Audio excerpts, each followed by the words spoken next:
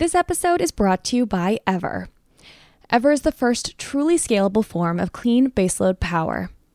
Ever's technology harvests heat from deep within the earth to be used to generate electricity or for commercial heating applications. The company's closed-loop system is a key factor that differentiates Ever from traditional geothermal. The Everlight demonstration project is a full-scale prototype of the Ever technology suite, which is located near Rocky Mountain House, Alberta. As of February 2020, the site is fully operational with third-party validated success. From that success, Ever's first commercial project was recently announced in the Yukon, Canada. And Ever is currently developing another in Germany, with many more in the pipeline for Alberta and around the world. Ever's mission is to enable the delivery of competitive clean energy on demand at scale. Learn more about Ever at eavor.com.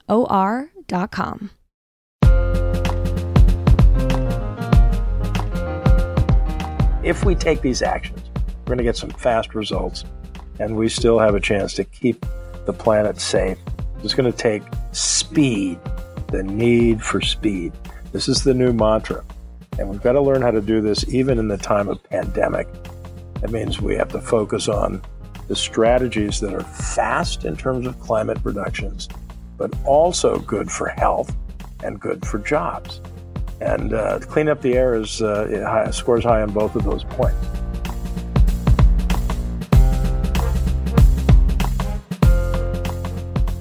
The skies may look clearer these days, but don't get too excited.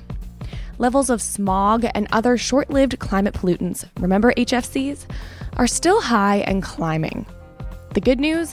There's a long-standing record of international cooperation to get these harmful pollutants in check. The challenge? Finding the political will to pretty much eliminate them entirely. In this episode, we speak to legendary environmental litigator, professor, author, and advocate Durwood Zelke about why we should care about these non-CO2 greenhouse gases and what's being done to curb them.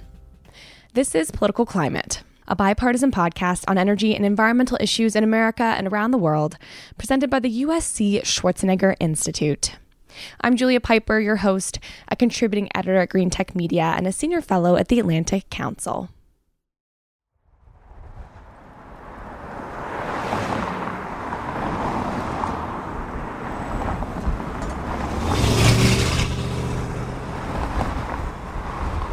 That is the sound of Lincoln Boulevard, a thoroughfare on the west side of Los Angeles.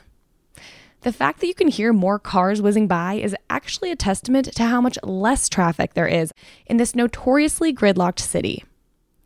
Normally, cars would be at a near standstill on Lincoln as commuters inched their way home. Reduced traffic is one of the most visible effects of the coronavirus pandemic on everyday life. Highways in LA and other cities across the US are virtually empty. As a result, many cities have been enjoying cleaner air, bluer skies, and prettier views.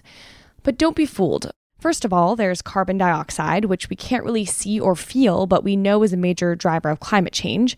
CO2 emissions will be down this year amid coronavirus, but they're expected to spike once economies pick back up. But put that aside for now, because carbon dioxide isn't the only problem. There are a bunch of other pollutants out there that dirty our air, make people sick, affect the ozone layer, and warm the atmosphere. These short-lived climate pollutants include black carbon or soot, methane, hydrofluorocarbons or HFCs, and tropospheric ozone, what we generally think of as smog in cities. These are the most important contributors to the man-made global greenhouse gas effect after carbon dioxide. So we're going to talk about these short-lived climate pollutants on this episode with Durwood Zelke, founder and president of the Institute for Governance and Sustainable Development in Washington, D.C. and Paris, where he focuses on fast mitigation strategies to protect the climate. He's previously taught at various law schools, including at Yale, Duke's Law School in Brussels, and American University's Washington College of Law. He's also received numerous awards for his leadership on the Montreal Protocol and his efforts to enact the Kigali Amendment to phase down HFCs. This discussion is timely. A new NPR investigation published just this week found that while car traffic across the country is down about 40%, the amount of ground-level ozone, or smog, has barely decreased. NPR's analysis found that in the vast majority of places, smog pollution decreased by 15% or less. That means fixing the country's pollution issues isn't as simple as getting cars off the road. In this interview, I'm joined by my co-host Shane Skelton, a Republican, partner at consulting firm S2C Pacific and former energy advisor to Paul Ryan, as well as Brandon Hurlbut, our Democrat, partner at the firm Boundary Stone Partners and former chief of staff at the Department of Energy under President Obama. We turn to our interview with Durward Zelke about short-lived pollutants, the pandemic, international agreements, and more after this message. This episode is brought to you with support from the nonprofit environmental forum EarthX. Last month, tens of thousands of people from all around the world tuned in to EarthX 2020, a series of virtual conferences, awards, film screenings, networking events, and more. Well, EarthX isn't done yet. On Tuesday, June 9th to Thursday, June 11th, be sure to tune in to EarthX Ocean, a virtual event on protecting underwater life support systems. The event features an all-star lineup of speakers, including National Geographic explorers, coral reef restoration experts, innovators in plastic pollution cleanup, and more. Register now at earthx.org/earthxocean. So to set the scene, Durward, could you explain why we care about these short-lived climate pollutants? I feel like we hear a lot about carbon emissions, carbon dioxide, CO2, but there are also these other pollutants that are really playing a major role in driving the climate crisis that maybe aren't as front of mind or part of the dialogue these days. So explain what these are and why we should care about them. So first of all, let's be clear what we're talking about. That's the non-CO2 climate forcers, which include the black carbon soot that you see coming out of a dirty diesel bus, car, truck, anywhere in the world. It includes methane, includes tropospheric ozone, which is your ground level smog, and it includes hydrofluorocarbon refrigerants, which are all of these are super greenhouse pollutants. The black carbon, of course, is an aerosol. It's not a well-mixed greenhouse gas. And some of these also have very profound health impacts, the black carbon and the tropospheric ozone. They kill about 8.8 million people a year around the world, half from indoor air pollution, half from outdoor. And they destroy a lot of crops. So that's the package. They're not CO2. They're short-lived climate pollutants on the non-CO2 side. The reason we care is, one, there's a health impact I just mentioned and an impact on crops. But on the climate itself, they're about 40 to 45% of historic warming. So you look back and you think, okay, that's pretty significant. It's almost half. But when you look forward, they're even more important. When you look at how much warming can we avoid in the future, let's say up till 2050 as our first point, you can see that cutting the short-lived climate pollutants as a whole will give you at least twice as much avoided warming as cutting CO2. Now, this doesn't mean you don't have to cut CO2. Of course you do. You have to do both of these. But think of them as two different types of ships. So the first one would be CO2. It's like a super tanker. You turn it off, but it drifts for a very long time. It's very hard to stop. And you can see this happening right now with the concentrations of CO2. The CO2 stays in the atmosphere 25 to 40% for 500 years or more. And the full decay curve is longer than radioactive uranium to get it out of the system. And then you think of the short-lived climate pollutants. You turn them off, and it's like stopping a speedboat. It's dead in the water as soon as you turn the engine on. So you need both of these. Maybe you can think of it also like a relay race, where the short-lived climate pollutants sprint out there, keep us in the game while we're trying to win the net zero, or probably better to talk about real zero carbon emissions at 2050. So speed is their hallmark. They're the fast mitigation. Do you ever feel like CO2 gets all the attention and you're like, hey, what about our short-lived climate pollutants over here? Is there competition? Of course I feel that way. Always the bridesmaid, never the bride. Is there a campaign to get SCLPs out there?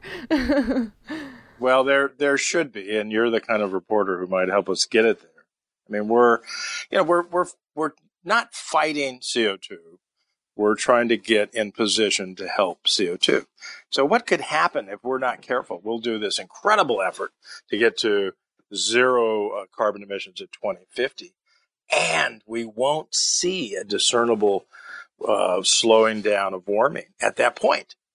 And so this is not going to be good for the politics of this. If you do the short-lived climate pollutants in parallel, then you show the fast avoided warming. Now, the other reason this is so important is because if you don't slow the short-lived climate pollutants and the near-term warming, you're going to get the positive feedbacks taking over. This is where the Earth begins to warm itself. And as soon as that happens, then you start passing the tipping points for irreversible climate damage. So I'll illustrate with the Arctic summer sea ice. This is a great white shield that currently sends a tremendous amount of heat back to space safely, but it's melting, and it could all melt within 10 years. Yeah, we're not sure. All these things are future probabilities, but the empirical evidence shows fast melt rate, and we're already down to about 1% of the multi-year strong ice, and the fragile first-year ice will soon follow. When we lose it all, and again, it could be within 10 years, we'll add the equivalent of 1 trillion tons of CO2. But we can't take an extra 1 trillion tons on top of the 2.4 trillion we put in since 1750 when the Industrial Revolution started. I mean, this is going to be a tremendous hit that'll then collapse the permafrost. When you do that, you release other climate pollutants, methane, N2O, and CO2, and you start this wicked cascade that we're not going to be able to stop without, we're probably not going to be able to stop at all until we restabilize. You paint a very rosy picture there. So I want to put our discussion about short-lived climate pollutants into the current context of coronavirus. People are looking out their windows now and seeing cleaner air. They're seeing fewer cars on the road. But we've already seen some studies showing that, in fact, the pollution may have just moved to other areas because, we're still using big trucks and we're still making things. And so what we think of as smog may have gone from some areas, but maybe not others. NPR actually just published an in-depth report on this, and it was a sobering look at just how the empty highways we're seeing are not enough to tackle these kinds of emissions. So, Durwood, I'm wondering how you think about these short-lived pollutants in the context of coronavirus. Is this an opportunity to reduce them, or is it really just highlighting how much more work there is to do? Yes, absolutely. So ground level ozone, called tropospheric ozone, is a major component of urban smog. I grew up in Los Angeles. I remember days when we couldn't go out for recess because we had smog alerts. Very dangerous for your health and very bad for climate. So yes, this is one of the pollutants that we work on. It comes from the reaction with sunlight and precursors that are volatile organic compounds, the VOCs, including methane. So you're correct in pointing out that while we've stopped a lot of automobile traffic, we have trucks who are bringing us our food and our toilet paper. We have ships still coming into the port of Los Angeles, San Pedro, San Francisco, and so on, delivering our goods, and they're causing pollution. Like carbon pollution, methane pollution. We have our farms. They are a source of methane. We have our landfills that we are putting food waste in, and that turns into methane emissions. We also have our wastewater treatment plants, and they produce methane. So we have a lot of the sources of these air pollutants are still there. I mean, it's wonderful to see that as we stop moving around so much, we can begin to see clean air. It's brilliant. And I'm hoping that this will give people the appetite to demand of their elected officials that we keep the air clean and get the rest of it cleaned as well. It's not just from the automobile traffic, although that's about half of the pollution from the climate side in California, but there's more as well.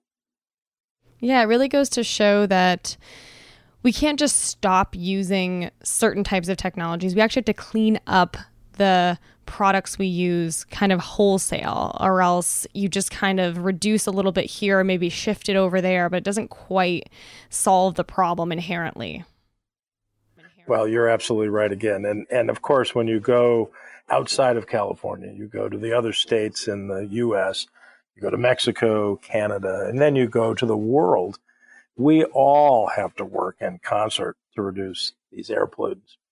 And if we do, I mean, the brilliant part is if we do, we can cut the rate of climate change in half very, very quickly. And the rate of climate change in the Arctic, which is the regulator for so much of our weather, we can cut that by 2/3. So, we have our handle on very important levers to slow down climate change.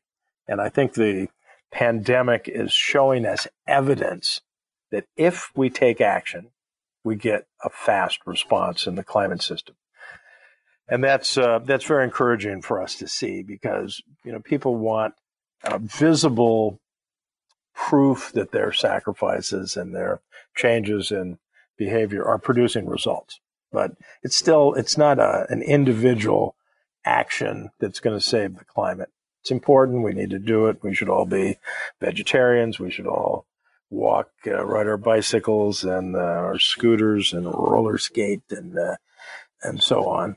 But we have to get the big sources of pollution, the chemical companies, the oil and gas industry, steel industry, cement, aluminum. These are the big polluters. We got to get them under control. And they have not yet taken their responsibility seriously enough. So we've got a long way to go, but we know from this natural experiment we're going through that if we take these actions, we're going to get some fast results, and we still have a chance to keep the planet safe. It's going to take speed, the need for speed. This is the new mantra, and we've got to learn how to do this even in the time of pandemic. That means we have to focus on the strategies that are fast in terms of climate reductions, but also good for health and good for jobs. And clean up the air scores high on both of those points. And to be clear, we're cleaning up the air locally where we live here on the ground, but what we'll get into in a moment is the Montreal Protocol and other efforts to clean up the air way above our heads in the stratosphere and the ozone, and trying to improve the chemicals there and the greenhouse gases those chemicals also produce. Correct? There's different layers to this? Absolutely. So the work of the Montreal Protocol, the best treaty for the environment we've ever created and the best for climate protection, focuses on the stratosphere. So this is where the well-mixed greenhouse gases end up. And in this case, we're talking about HFC refrigerants, now under the jurisdiction of the Montreal Protocol. And we're taking them out of the system. Thanks to the Kigali Amendment, we're eliminating warming from one of the 6 main greenhouse gases. Think about that. This single treaty is taking out of the system one of the 6 main greenhouse gases. And we still have to implement the Kigali Amendment, that is the one that said we have to take out the HFCs, but we're well on the way to doing that. California's ahead of the curve. They're helping educate other states, including other countries. And we will take out this huge piece of future warming, up to 0.5 degree Celsius of future warming by the end of the century, just from this one action by the Montreal Protocol. Now, 0.5 degree Celsius may not sound like much, but remember, we've warmed the planet 1 degree Celsius so far. We're seeing some pretty serious consequences. And we're, within 10 years, going to hit 1.5 degrees Celsius. The scientists are telling us that's the maximum we can tolerate before we start losing control of the climate system. So 0.5 degree is a big damn deal. And then in addition, if we make our cooling equipment super efficient, our air conditioners, for example, that we need more and more of in a warming world, we can double and maybe even triple at mid-century the climate benefits of the Kigali Amendment. So it's a pretty encouraging piece of climate policy that is working. These are dark times. I mean, everybody I talk to is a little depressed, a little concerned through their sheltering in place, through the difficult political moment of the U.S. and other parts of the world. And we need to show examples that work, that concerted action by the international community, propelled by great scientists, that we can do heroic things. Well, that is indeed one of the more uplifting messages I've heard lately. It's definitely more uplifting than your dire warnings from earlier on, Durwood. So before moving on, and I want to bring you in, Shane, with a question, just a quick refresher for our audience. The Montreal Protocol, which we're talking about here, was finalized in 1987, and it was created to phase out the production and consumption of substances that deplete the ozone layer. So the stratospheric ozone and not the ozone we talked about here on the ground. The primary concern there were chlorofluorocarbons, or CFCs, which were used in all kinds of spray cans for hairspray and bug spray, etc. So the Montreal Protocol phased out CFCs, but that led to the widespread use of hydrofluorocarbons, or HFCs, which don't deplete the ozone layer, but are a super climate pollutant. So the world sort of fixed one problem and created another, or accentuated another. So that's why I know world leaders and experts like you, Durwood, were pushing for the creation of the Kigali Amendment to the Montreal Protocol so that it addressed both ozone and climate issues. So just a quick bit of context there before we move on. But Shane, over to you. Durwood, considering the urgency of the situation and considering all the attention that is on climate change, both domestically and internationally at the moment, I know that, obviously the Kigali Amendment addresses HFCs and there's a lot of work in Congress right now for a phase down. But why do you think, with all the attention on climate and based on, your experience in working in the environmental movement in several different positions, is there so little attention on short-lived climate pollutants compared to CO2? That's a very important question, and I can give you some insight, perhaps, but I'm not sure that I can tell you precisely why that's the case. The 1.5 paper that came out of the IPCC, a special report in October 2018, makes it clear for the very first time through the IPCC, the Intergovernmental Panel on Climate Change, which is our, the gold standard for the science. But their special report said you cannot stay below 1.5 degrees of warming above pre-industrial times unless you do three things. You have to do CO2 mitigation aggressively through efficiency and through clean energy. You have to do the non-CO2 short-lived climate pollutants aggressively. And you have to learn how to take a lot of CO2 out of the atmosphere, up to 1 trillion tons. So that was the first time that the formal apparatus of the UN system acknowledged how important the short-lived climate pollutants were. Why has it taken so long? I mean, the CO2 can take up, a lot of oxygen. I mean, it can take up a lot of attention because it deserves it. It's hugely important, and we know that we need to move to the real zero at 2050. We've looked at the other pollutants for a long time in terms of air pollution, but we haven't focused on their climate potential until recently. Now, under then Secretary of State Hillary Clinton, the Obama administration set up with the United Nations Environment Program and several other governments the Climate and Clean Air Coalition to reduce short-lived climate pollutants. God, I can't remember, 6 or 7 years ago. And so that was another big step forward. We have now 65 countries, an equal number of NGOs, all the development banks in that group too, the CCAC. So we're making progress.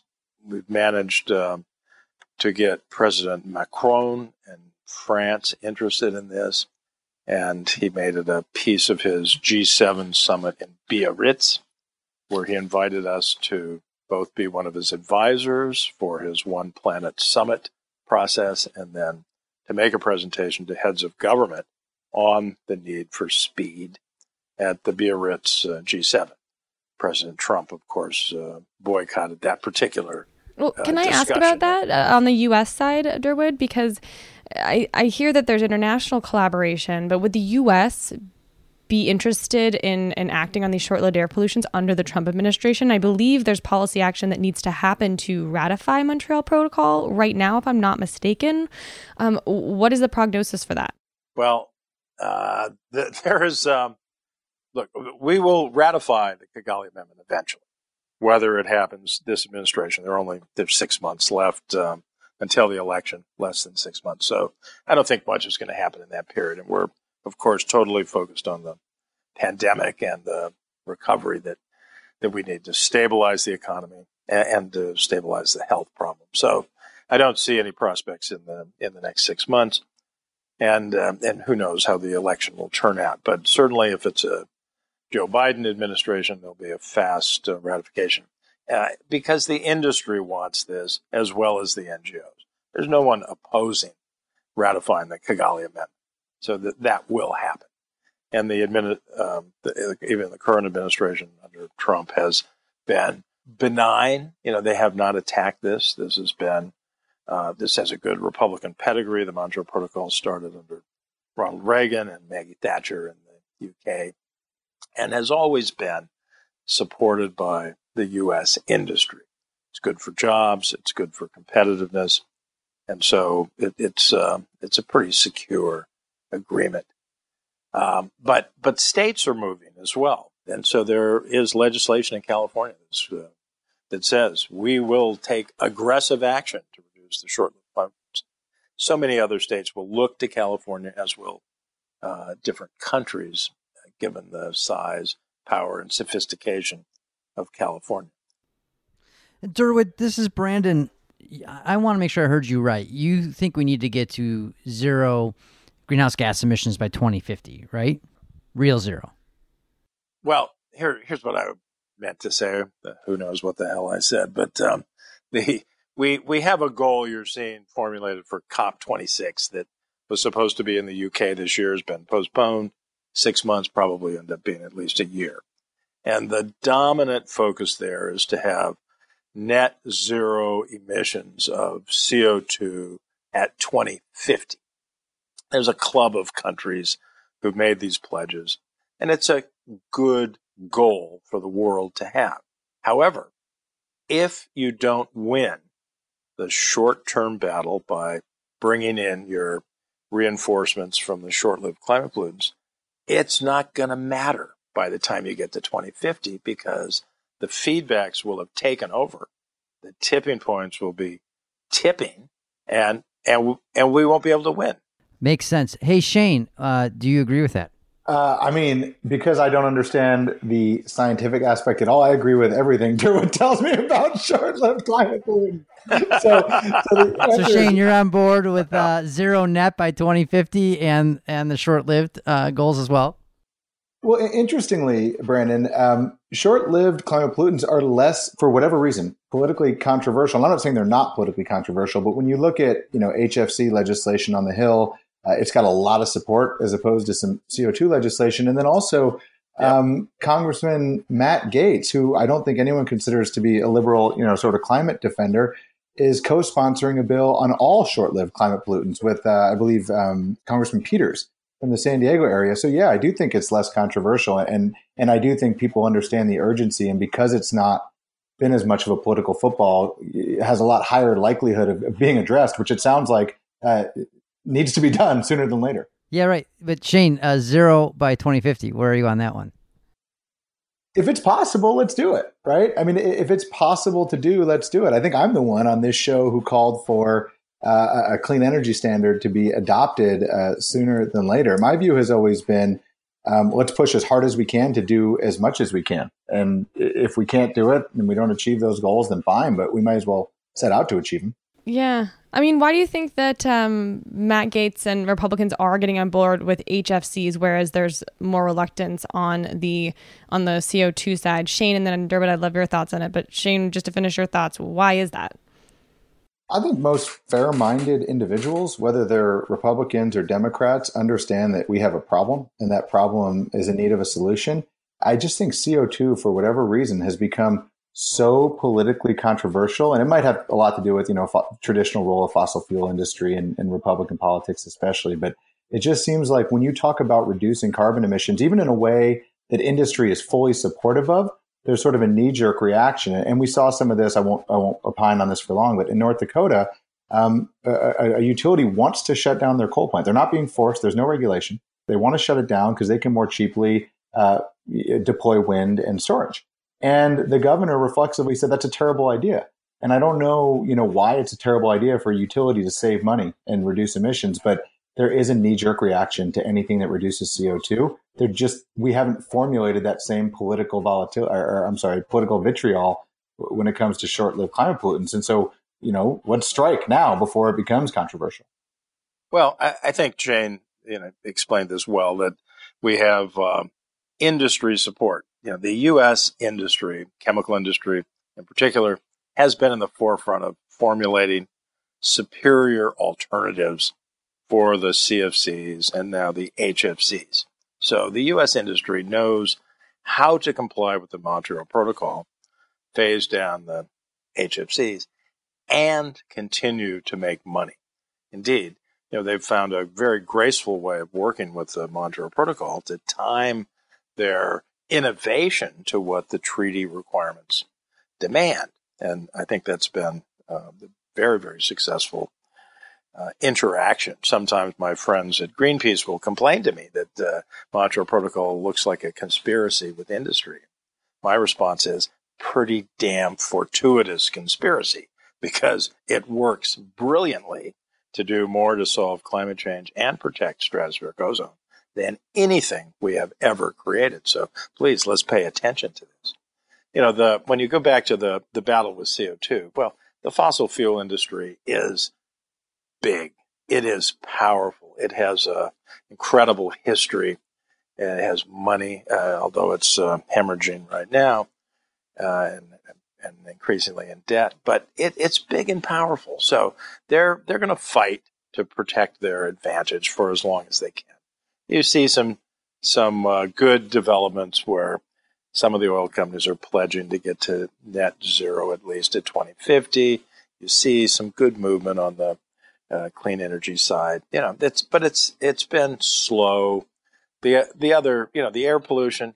You don't want to be a senator, or congressman, or president who says, "I'm all for air pollution."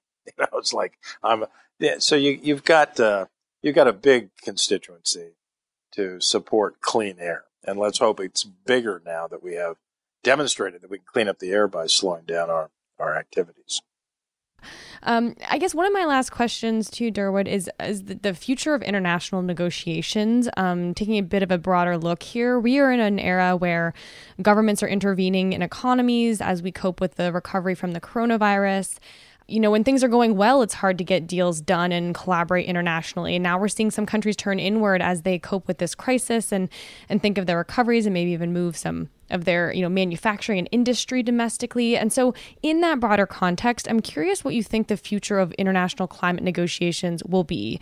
You described how you've been involved in a lot of them. Does it feel like that international collaboration and that kind of world order is losing steam right now? Is that under threat in this era of other more acute crises? Well, first, I've been a critic for some time about the UN climate negotiations. They're way, way too slow, and they've produced very little in the 30 years that we've been doing them. And we have, after 30 years, a set of voluntary agreements. This is not sufficient to solve climate change. And now, if we're not careful, the UN system is going to say, well, now, as we're at COP26, give us another 30 years until 2050, and then we'll get rid of our CO2 emissions. That's not going to cut it. I think it's much better to disaggregate the climate problem into constituent pieces by source, sink, or sector, and solve those particular pieces. That's what the Montreal Protocol has done. It took fluorinated gases. It learned how to solve that piece. It got stronger and stronger as it got more and more confident that it knew how to solve the piece. And then it amended the treaty, it adjusted it, it strengthened it over and over throughout its more than 30-year history. We're beginning to do that with ICAO for civil aviation. We're doing it with IMO for shipping. We've tried, not very successfully yet, with the forest part, and can do much better on that as well. So I think you have to disaggregate, and you have to take the pieces. You got to set up a governance approach that learns how to solve each of those pieces. Now, then the second part, when we look at the pandemic and the recovery, I mean, we're in the U.S. at 33 million people claiming unemployment for the first time now. We are going to see 25% unemployment soon, maybe higher than the Depression. We've already shoveled out up to $9 trillion when you count the Fed interventions here. And we're not done by a long shot in either stabilizing the health pandemic or in stabilizing the economy. So we're going to end up spending a lot of money. And this is not just the U.S., but this is the IMF, it's the World Bank, it's China, it's the world is going to have to figure out. So what it means, I think, is that if we're going to solve the second problem looming in the wings, which is the climate crisis, as we solve the health crisis, we have to find a way to bring the two together. And that means looking at not what the pandemic recovery can do for climate, but what can climate solutions do for pandemic recovery and economic recovery. And that comes back to air pollution and jobs. So let's look at those two as a package, solve health and climate by doing air pollution together. And then let's look at where the jobs are. So we need something like a civilian conservation corps under the New Deal of President Franklin Delano Roosevelt to put people back to work. And one brilliant way to start would be with capping the legacy wells in the oil and gas industry that are currently leaking methane, one of the most potent greenhouse gases, one of the super pollutants. So let's figure out how to pay oil and gas workers who can no longer drill because the price of oil is so low, but they could do good work by capping the legacy wells and slowing the methane release. So I think you got to put the two together. I guess my final observation on this is that the UNFCCC, the UN Framework Convention on Climate Change, where 197 countries try to negotiate, is no longer going to be the way forward, if it ever was. We're going to have to do this through smaller groups, the major economies forums, the G20. There are 18 countries, when you count the European Union, responsible for about 85% of climate emissions. You can actually sit them all down in one room and they can negotiate. So I think you're going to move from this a universal membership negotiating table, which is just too big, to the smaller table where the leaders, and this is going to start with President Macron. I hope it's going to start with the next U.S. president, whoever it is. It's got to be President Xi in China. It's got to be Prime Minister Modi in India, President Kagame in Rwanda, the best leader in Africa, and maybe Abe in Japan, Jacinda Ardern in New Zealand, brilliant Prime Minister. These are the ones who need to come together to take charge, and I think it's going to happen. I just hope it happens before it's too late. Before we wrap up, you just articulated that these international climate dialogues need to go from sort of broad-based discussions into more acute actions. I'm curious, having had the benefit of being able to have a drink with you and sort of talk about your career, you started out as a litigator in the 1980s in Alaska for the Sierra Club Legal Defense Fund. I'm guessing being a litigator sort of helped your sense of urgency rather than, starting out as a diplomat. But is there anything that's happened in your career, domestically or internationally, that drove your passion for, I need answers now rather than, dialogue, or let's solve this problem? Is there any defining moment in your career that you can point to as making this all worthwhile, or what drives your sort of ideology? Some of it is just that I'm an impatient son of challenge. I mean, I need action to live. And when you look at climate, you see bureaucratic stasis. You see entrenched interests that have blocked here and there. And it's unacceptable. So I've got a band of pirates working with me. And, we're learning how to sail through these waters. And we're bringing that same sense of urgency from litigation into negotiations. And we're trying to pick off, the pieces we can capture and move ahead from there and show people that victory is possible. Once you learn what the Montreal Protocol has done, you have to say, why does this treaty not do even more? And why do we not copy this treaty to do the next piece for the aluminum sector, for the steel sector, for cement sector? Let's learn here from our successes. So I think from litigation, I learned the benefits and the thrill of victory. And I'd like to carry that over and have tried to do that in the negotiations as well, in the diplomatic realm. I'm imagining what your getting drinks was like and telling stories of policy battles and scars, I'm sure, that linger. Well, yeah. I mean, I could tell you a lot of other stories, but we'd have to do it over drinks. So. Well, one day that'll have to be allowed again. We really do appreciate you coming on the podcast. No drinks at this point in time, unless, well, I can't see you, so who knows what anyone's doing. Shane, who knows? Shane may be sipping at quarter to noon. What I'm up to. Yeah, but seriously, Durwood Zuelke, really appreciate you coming on the podcast. My pleasure. Keep up the good work. Stay safe. And that is our episode. We hope you learned something new. And we would also love it if you could leave us a review. It really means a lot. It helps us reach more people and helps us keep bringing you some fresh new content. So thanks for that. Also, if you would like to reach out to us on Twitter, we're at poly_climate. We're also on Facebook, Instagram, and LinkedIn. So feel free to shoot us a note, send us your feedback. We really love getting that. So thanks again, and until soon.